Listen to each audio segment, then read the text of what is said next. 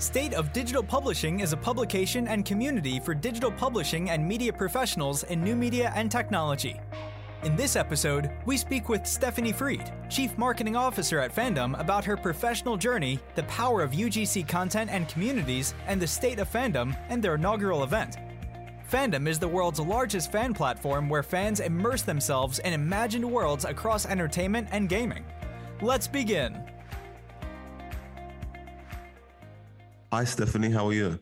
Hi, I'm great. Thank you for having me. Likewise, I appreciate it. We have an interesting subject that we're going to speak about today. I guess before we jump straight into it, fandom means different things to different people. But before we jump into it, Stephanie, maybe if you can get a bit of background about you and how you came across fandom and joined the team. Of course, yeah. So I started my career in marketing research.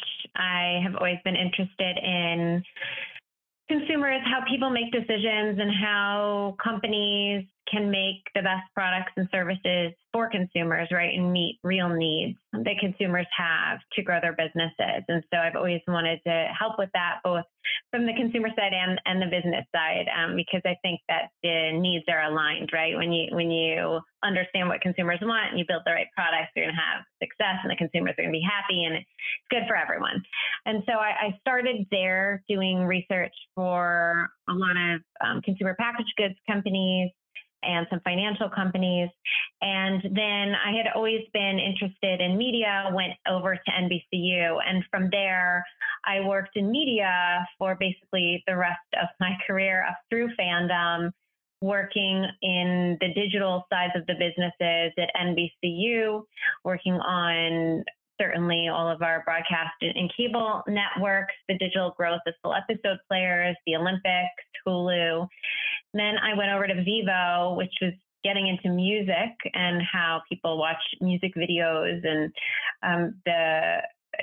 certainly like major consumption and nostalgia and connection with music. And then moved over to Discovery, where I worked on some, really more targeted cable networks and developing a full episode video player for them as well. And then over to Condé Nast, moving into the publishing world, both, digital and print editorial across, major longstanding brands across the world, which was also really interesting. I was interested in Fandom because it brings together a lot of those pieces for me. Certainly my passion and interest in television and music, which are big parts of our platform. Also, movies and gaming, and it's content that I'm personally passionate and excited about. So it's nice to work on something that you love. Certainly understanding also, consumption around entertainment, what consumers are looking for. And I was really fascinated by Fandom's data that they sit on top of, 40 million pages of very, very deep content. These aren't pages like one scroll of the mouse. These are pages that are 100 scrolls of the mouse. And so there's an understanding of every single part of every TV show, movie, game, what people actually care about, the characters that they love and why, and the connections across all of those different IPs. And so I was excited to be able to provide and drive insights out of that data as well for Fandom, for advertising partners, and really use that to build better products for fans and experiences for fans. So I was really driven to, bringing that to life and really that 360-degree experience for fans and turning Fandom into a true fan platform.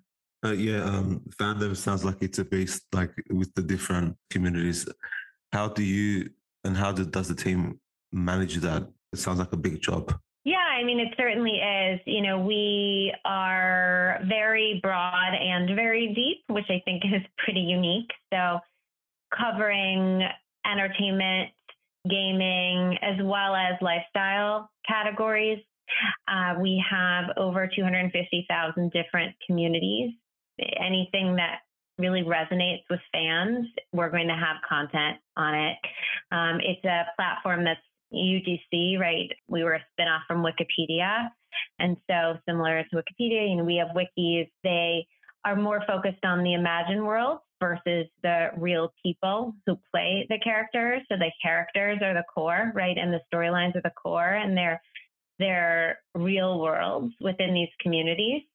And it's the fans who are building the content, the lore, et cetera, on the pages. And so we have a lot of people who contribute across the world every day, every minute, every second to these communities because they're passionate about making sure that they're represented accurately for other fans, which is really great. And so that's how, our content builds and grows, is through fan interest and passion. And then other fans come and they consume it and maybe edit it as well.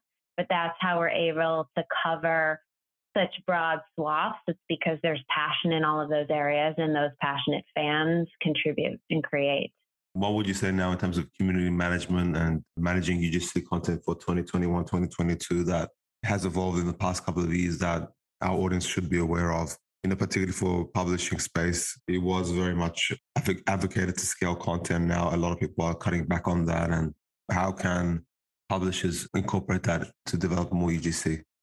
Yeah. So, our communities, we have a community team that works with the community admins and editors to really help and support them as we develop our products and services.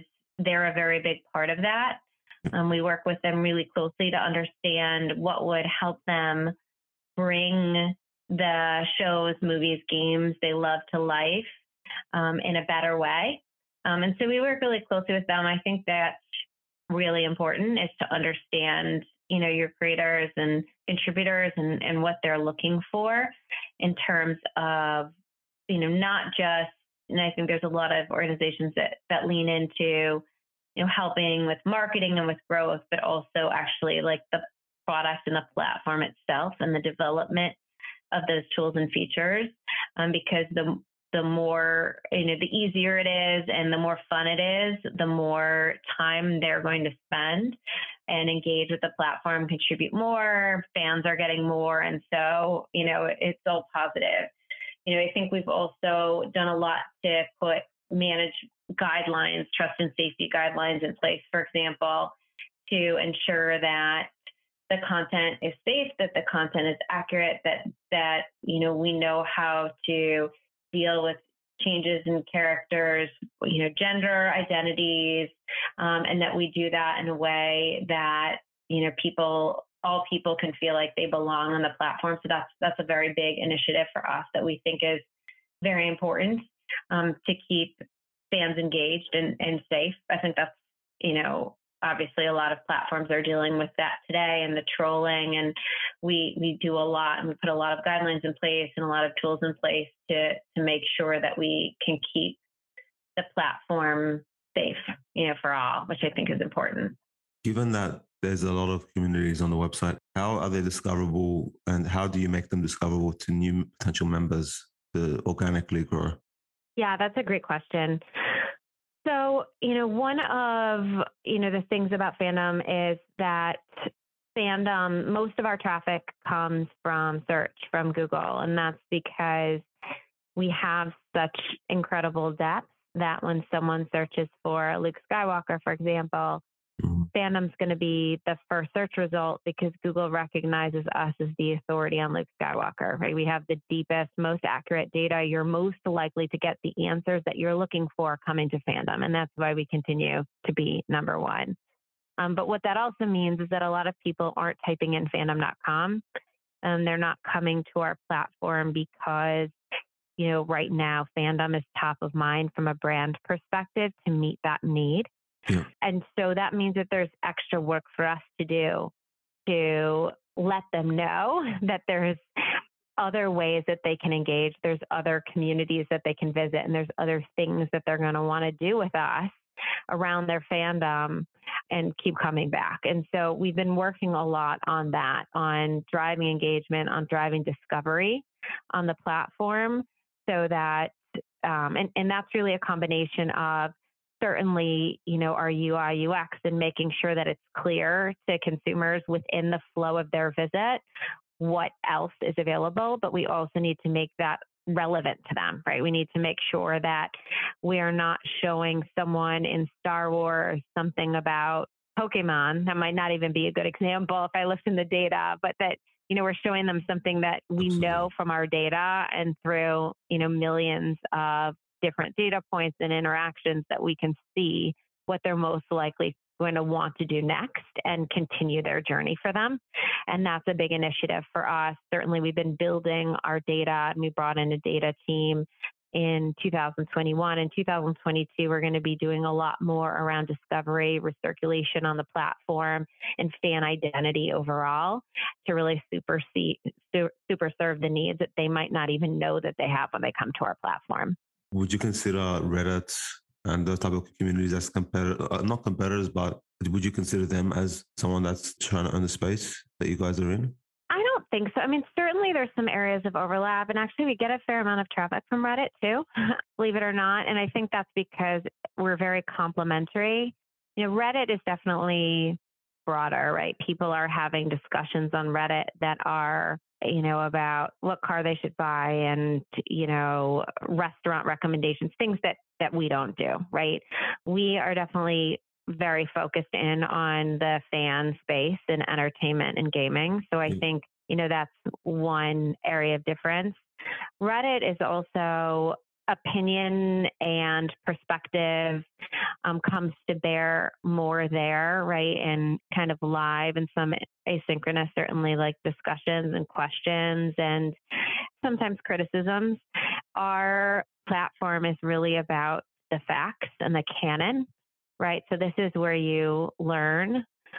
You learn about, every detail of every character of every episode on our platform, which is very different from what Reddit provides. I don't think Reddit, and maybe they do, but, probably doesn't define themselves as also educating, and information for fans. It's more about discussion or, reviewing something or, and we certainly do have some of that take place on our platform because we have fans and some of them talk about it. But I think the tone of the discussions is a bit different because usually it's trying to get to the bottom of, specific questions, relationships, et cetera, as opposed to more opinion-oriented content. This episode is brought to you by State of Digital Publishing, a platform and network for digital publishing professionals. Become a member and receive access to exclusive insights, reports, how-to guides, ready-to-use templates, and other resources for digital publishers. Click Become a Member to learn more. I guess one of the things I wanted to also speak to you about was about the recent event that Fandom had recently, which was about the state of fandom. Are you able to briefly summarize about how the event went and how that's typically going? Because this wasn't the first one, from my understanding. This was the third inaugural event. So yeah, how did it go? Yeah, it went really well. It was the third event. Our first event that we did was pre-COVID. It was live in person.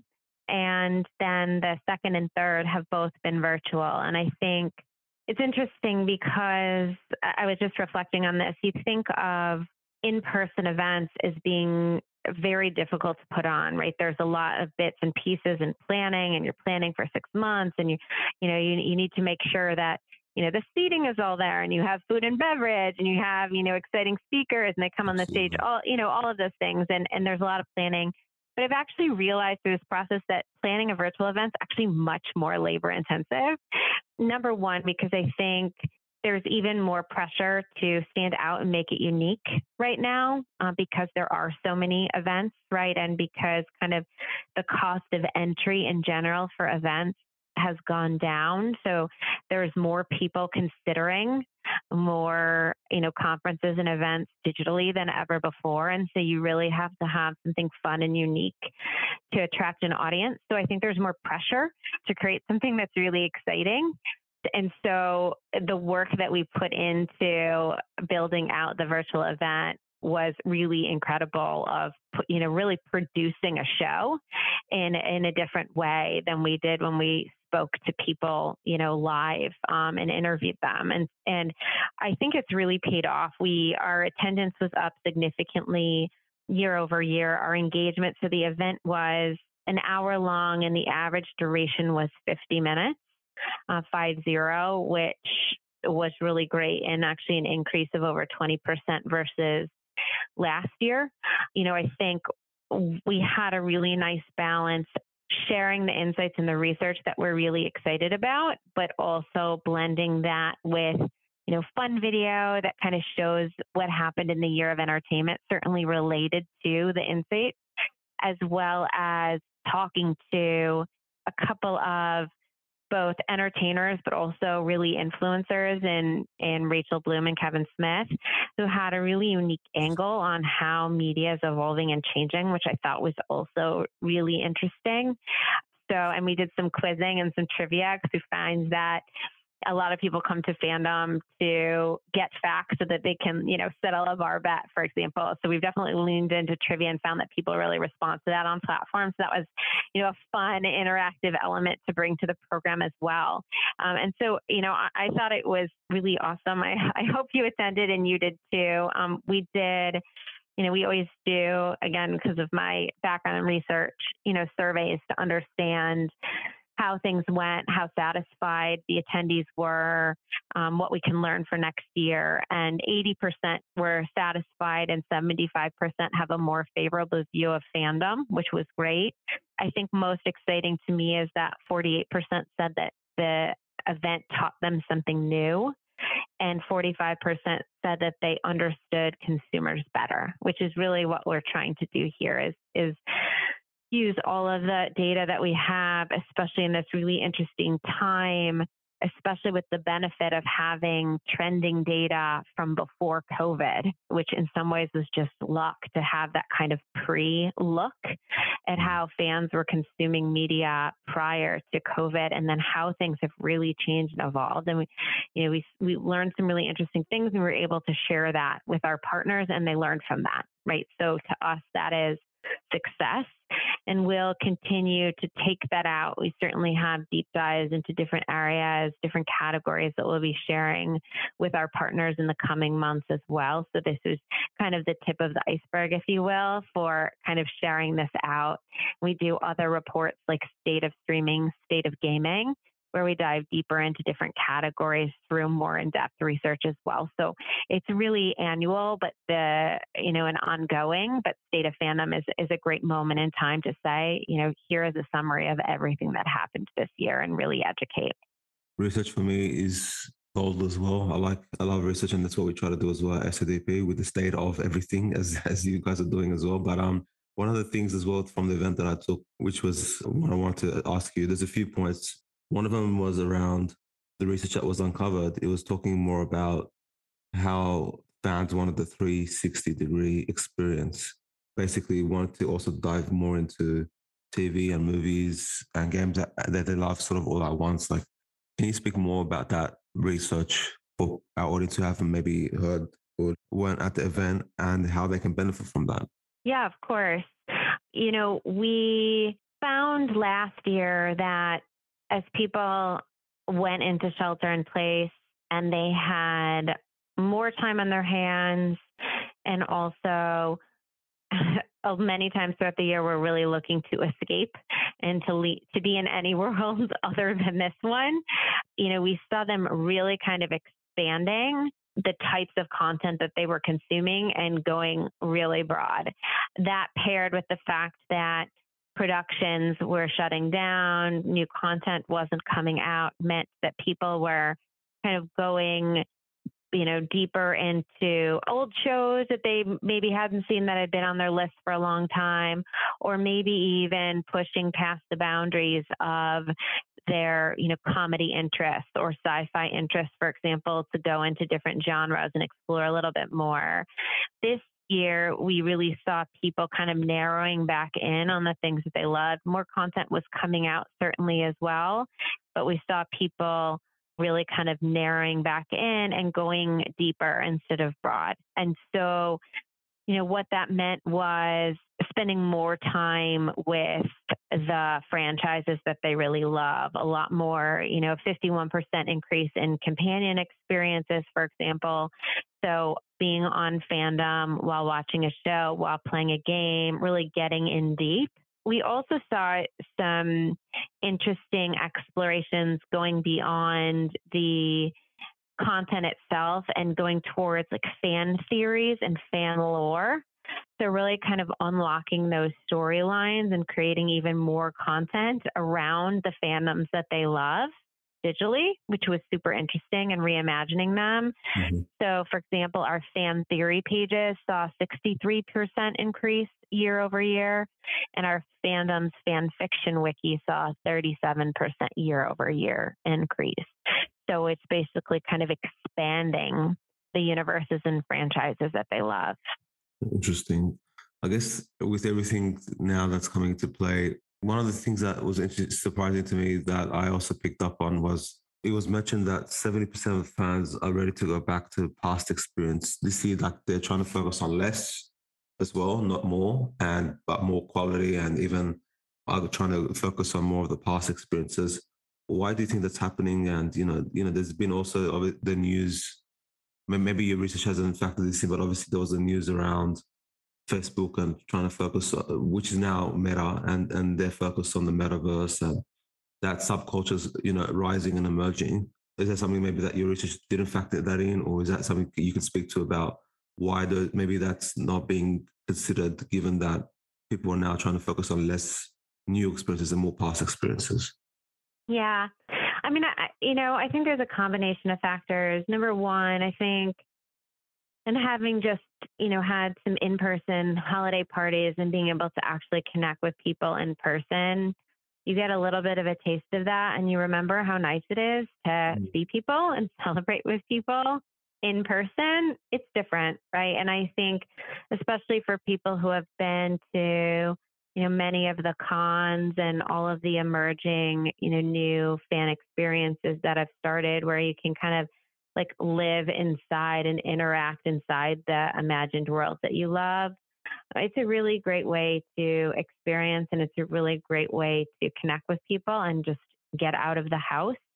So I think some of that is right now, and I don't know if it'll be long-term or short-term, but I think right now people are looking for something different, and the something different right now is actually the things that were the same as the things they used to do before COVID, which was getting back out there and going to live experiences. And that's why I think we see the 70% ready to go back to, live experiences. We did, though, have, about half of fans who remain interested in a combination of virtual and in-person experiences. So I think there's a lot of companies that have done some really interesting things with virtual experiences.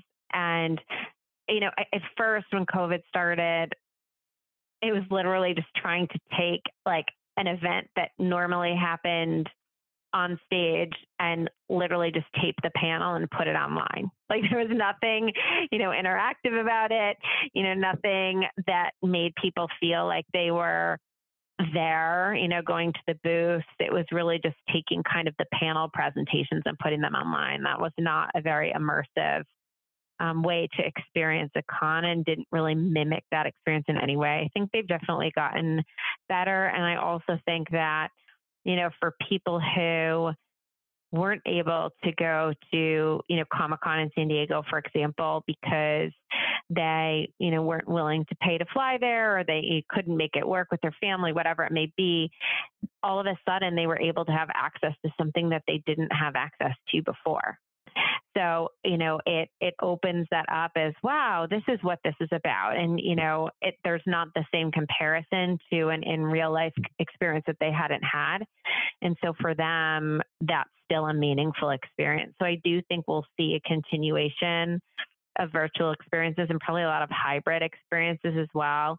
If done right, kind of giving a taste for even what the people in the virtual experiences are missing to create that wantedness, right, to go live and to go next year and to kind of separate that experience out because it's more expensive.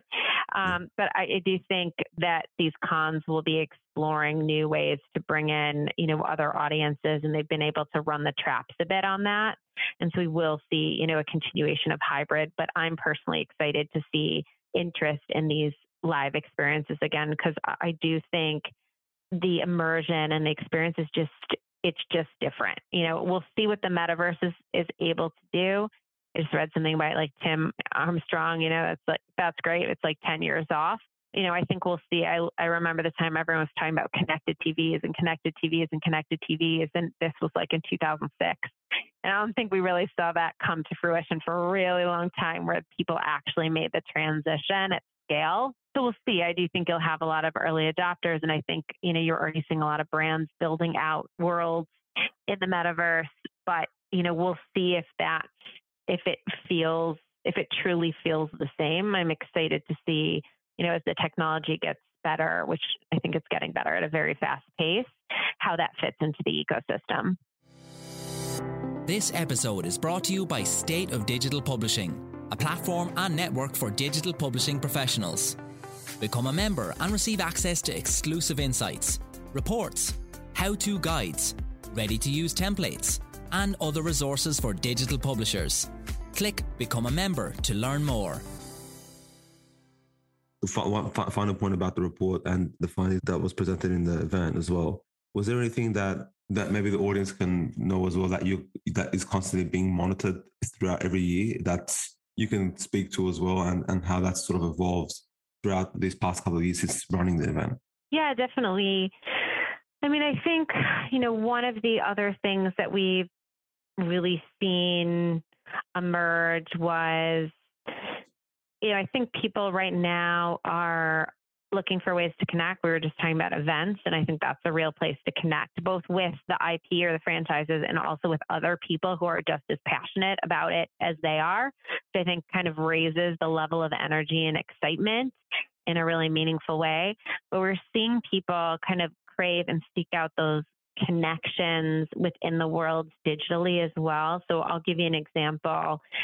Relationship pages on our platform. So Ross and Rachel are a very famous relationship from Friends, and that page around the relationship of Ross and Rachel outranks both of their individual character pages.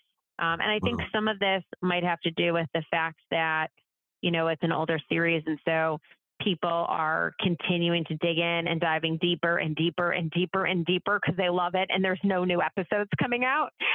But I also think people are really like connecting the dots, across the IP of trying to find new connections, trying to find bits and pieces that they didn't notice before, the history, the lore, and connecting those dots. And we see that also kind of in these cross-franchise communities that we have that are really popular, like heroes and villains communities. And, you asked about like discovery and recirculation. And this is like a real way where it's not just about a character. It's about a group of characters. It's not about a season. It's about like a specific arc throughout seasons.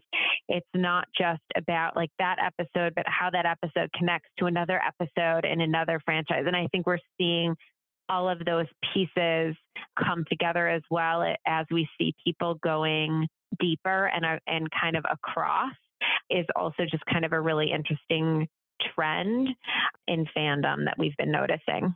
Interesting. No, I think that totally makes sense. And I think people like very much cherry pick content as well and videos and that experience now that totally validates what you're saying as well. I mean, has that also spun off in looking at novel fandoms as well, or even people creating their own type of fandom, which then people pick up on as a mini trend or like a emerging trends? Does that breed into other fandoms and other things that maybe people then consume? And how do you think that sort of germinates and grows? Yeah, I do. I mean, one of the things that we noticed and that we've been digging really deep into, because I think it has a lot of implications and applications, is book fandoms. Mm. So we've always had, a lot of book wikis and book series wikis, and books series in general have a lot more like content than a TV show, certainly a movie or even a series of movies. The books are usually more complex and deeper. And some book series have 20 different books in the series. So there's just a tremendous amount of content in these book communities. And what we've seen lately with the streamers all trying to compete for users and to retain them is, as you've seen with the valuation of some of these production companies being super high, is like they're desperate to find content and they're desperate to find hits and to create hits. Yeah. A lot of these books, for example, like Dune, Foundations, Wheel of Time, actually Bridgerton as well, some that you don't even know are books. The fandoms and the communities on fandom have already been huge. There's already a ton of content and, millions of people visiting. And so for us, why that's interesting is we kind of have a unique read on what's going to resonate with fans as these as Amazon's developing Wheel of Time, for example. We know what plot lines have gotten the most traction and the most heat. We know what characters are resonating, right? They have really unique information, as well as even understanding what book series are popular, right? And why, and among different, certain demographics.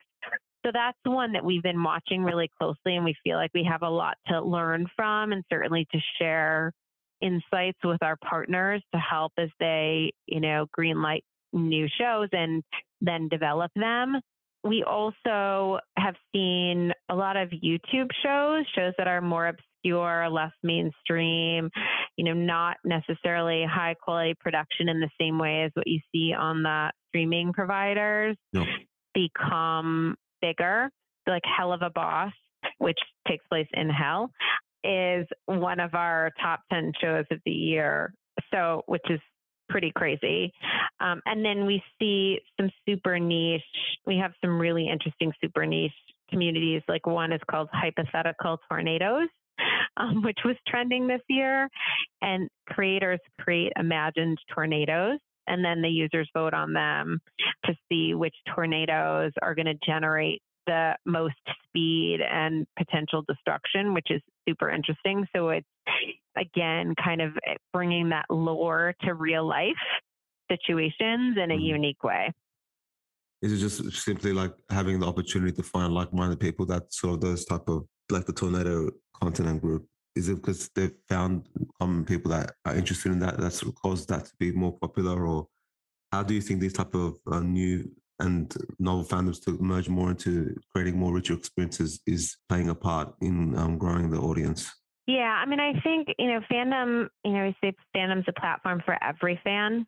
And that means a lot of things in terms of like inclusivity and safety, but it also means that you may not find, unlike Ted Lasso, which is, a really huge hit, which I love very much, where I can walk across the street and find someone who's a fan of Ted Lasso and will talk to me about it.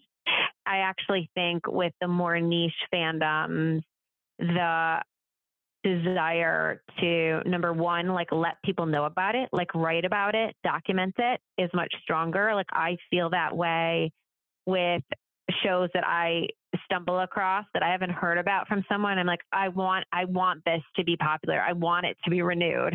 I want this to continue to live. I want other people to experience this because I love it so much.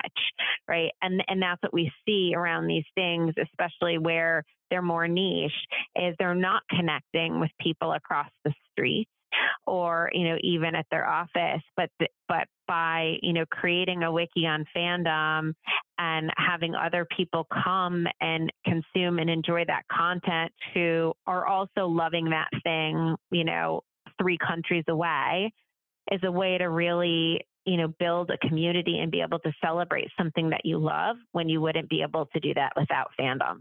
So I think that's where we see a lot of these, rise up and drive traction, because these people in particular are in search of community that they don't have in their everyday lives. Well, I hope that fandom continues to foster that. With that in mind, Stephanie, I guess let's pivot back a little bit to the audience development stuff as well. Is there anything within the gaming, TV, entertainment aspect that you can share with our audience on how you've been able to drive audience growth? Any highs or lows you could share? Yeah, sure. I mean, I think that where we can add and drive value for fans is in the things that are our, unique selling prop, where we have kind of differentiation. And one of the things that we do really well is we break things down into tons of different facts and details and pieces. And we're able to bring some really interesting insights to life. We also do a lot with, because our platform, when you go and you look at Michael Scott, from The Office, you go to Wikipedia and it says, Michael Scott is a character on The Office. If you go to fandom, Michael Scott was born in, 1949, and, he is a real person, right? It's a real world. And so sometimes we bring these real worlds on fandom, which are, imagine worlds, kind of back into real life and look at like, what would Loki, be like what would a psychologist say about Loki, right? And how would a therapist work with him? So we bring these characters into real life, and we find that does really well. So I'll give you, Loki is a great example, but I'll give you some examples, with social and what we do there, where we drive really incredible engagement, or things like with King Kong versus Godzilla. We noticed that Kong had gotten much bigger in size in the trailers and the new movies.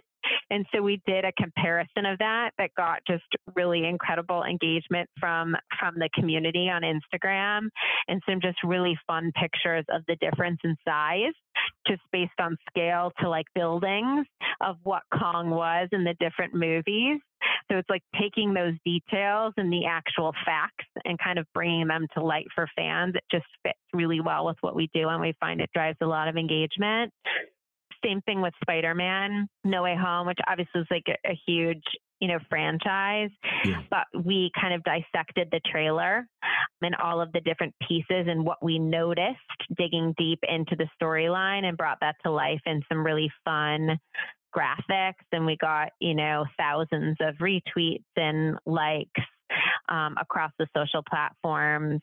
And same thing with Darkseid from, Snyder Cut. We really understood kind of that Snyder Cut was just a sneak preview into Darkseid, and that we would see kind of new pieces emerge, and did like a great character breakdown, which drove like millions of engagements. Obviously a lot of interest around that as well. But anything that we can break down, bring like interesting pieces and insights, we can just go deeper than the overall kind of observations about characters, and bring through some really funny, interesting, unique insights and details for fans that like to go deep. And I think that's where kind of our core differentiation is, and where we've done really well in driving engagement. Do you think that other publishers are able to do the same in terms of bringing those things back to life? Or is that something that maybe they have to create more of an opinion section on? Or how do you think that can make it more practical in their sense? Or do you think that's more of a unique, like you mentioned, more of a USP for you guys? Yeah, I mean, I think certainly, what we don't lean on, we're not writing, reviews. We're not a news platform. We go deeper into the interesting details and the fun facts. So I actually think there's a lot of like complementary ways that, we can work together, and we have to provide some insight to people who are writing an opinion piece or a review, to share, actually this character who everyone, hates is actually the most popular character right now and is trending. And we saw the spike when this happened. So I think there's a lot of ways that, we can work with publishers to share data that then they can kind of go deeper on around like the hypotheses of why that is and what they may mean. So, would love to work with more publishers in that way, because I think, right now I read, a lot of the same stories. And so, having more divergent focus and deep dives, like those are the pieces that I really enjoy, when they kind of identify a new theme or a new storyline or a new undercurrent that's going on. And I think we're really good at identifying those insights through our data and sharing them. This episode is brought to you by State of Digital Publishing, a platform and network for digital publishing professionals. Become a member and receive access to exclusive insights, reports, how-to guides, ready-to-use templates, and other resources for digital publishers. Click Become a Member to learn more. Briefly looking ahead, what's some of the plans for next year?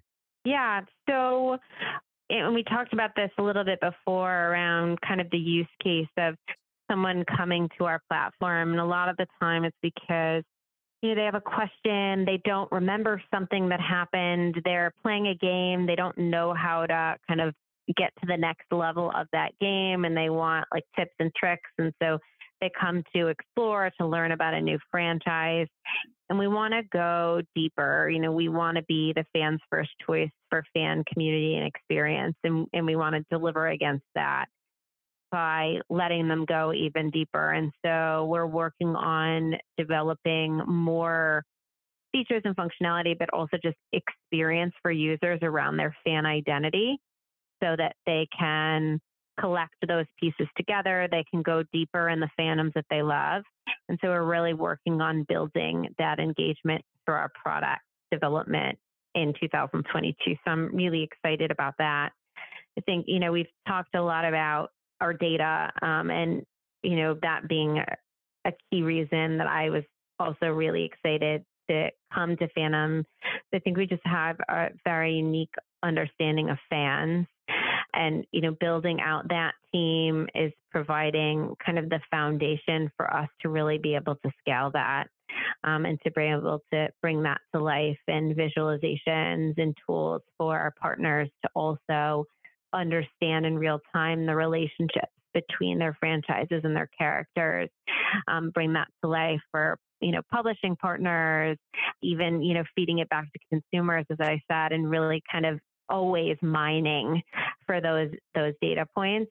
So I'm excited to really take that to the next level as well. And so those are both kind of core pieces of our roadmap and our strategy for growth next year. Any plans around enabling more of those community members, like i.e. content creators, to better incentivize them, or even like influencers? Because the likes of Facebook and all those many platforms are creating content creator tools now to support those individuals. Do you have any plans around that?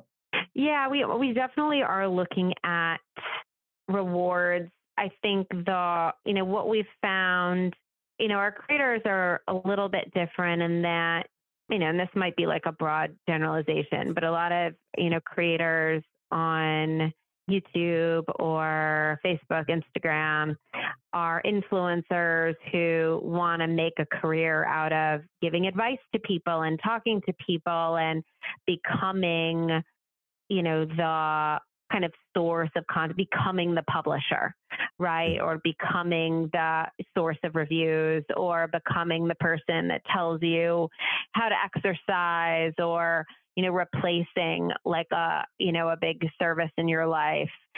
The creators on our platform are less interested in that as a career. They're interested in documentation. They're interested in archiving. They're interested in making sure that content around their fandoms is accurate and is canon. And so we've found that the incentives and the things that they're looking for are actually very different in terms of, their goal isn't to grow followers. Their goal is to provide great information and service to other fans like them to create bigger fans.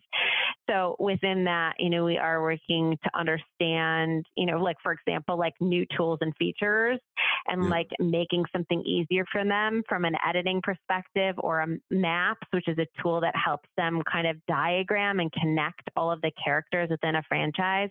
Like, those are the things that they want us to invest in. And we are. So we're kind of figuring out that balance and how we basically create the best experience for them to keep them engaged and involved and working with us. Like, we really value their opinion.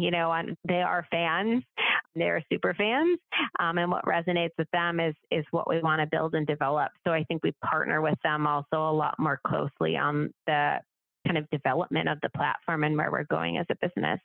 Very lucky to have them, people like them who are dedicated to archiving and everything else.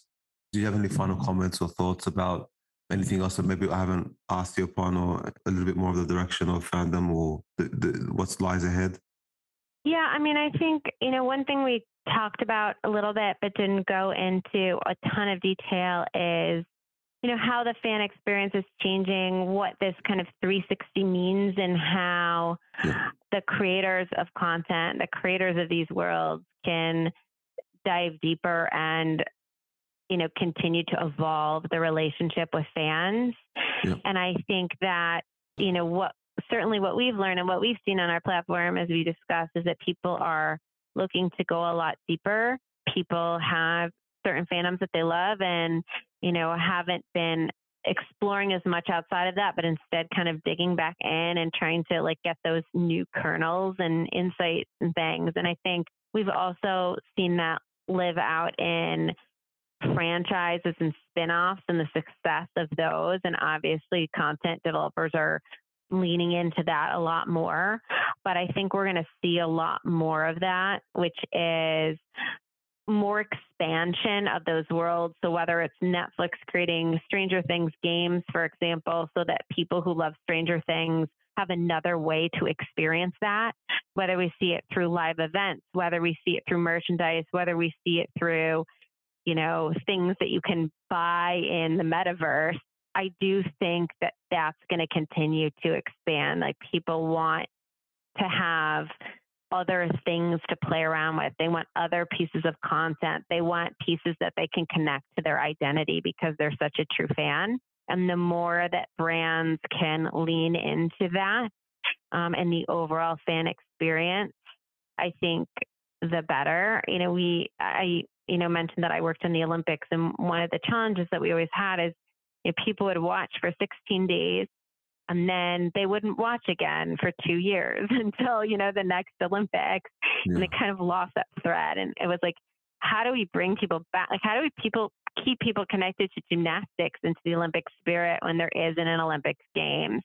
And I think, when I was at NBC, it was the same thing. It was like, okay, we had 30 Rock or Heroes, when it was off the air, right? It wasn't, September to May. How do we keep people involved? And I think we started to see that change when we started, streaming full episodes and things. But I think right now is a real opportunity to keep that alive, right? To keep that alive through all of these extensions and experiences in a really meaningful way, and like retain those fans in these universes. So I think it's an opportunity. I think a lot of brands are doing it already, but I would certainly recommend continuing to do that, continuing to think about how you can keep these fandoms alive for people who never want them to go away. They never want the show to go off air. Like, how can you keep that alive in other ways and other experiences? I think will be important. Absolutely. I've seen that as well, particularly for podcasting, like companion podcasts, or like when there's a series of theme or series that to have a companion content on their website or companion content everywhere else. So I think that's definitely something that's come from offline to online, and hopefully that people, like you said, people realize and they invest and commit to that as well. Stephanie, with that, I guess, very diverse, very deep in our conversation. Thank you so much for joining us today. Of course. Thank you. This was a great conversation. I loved it. Thank you for joining us on this episode of the State of Digital Publishing podcast. Listen to past and upcoming episodes across all major podcast networks. Follow us on Facebook, Twitter, and join our community groups. Finally, visit stateofdigitalpublishing.com for premium information, resources, and become a member today. Until next time.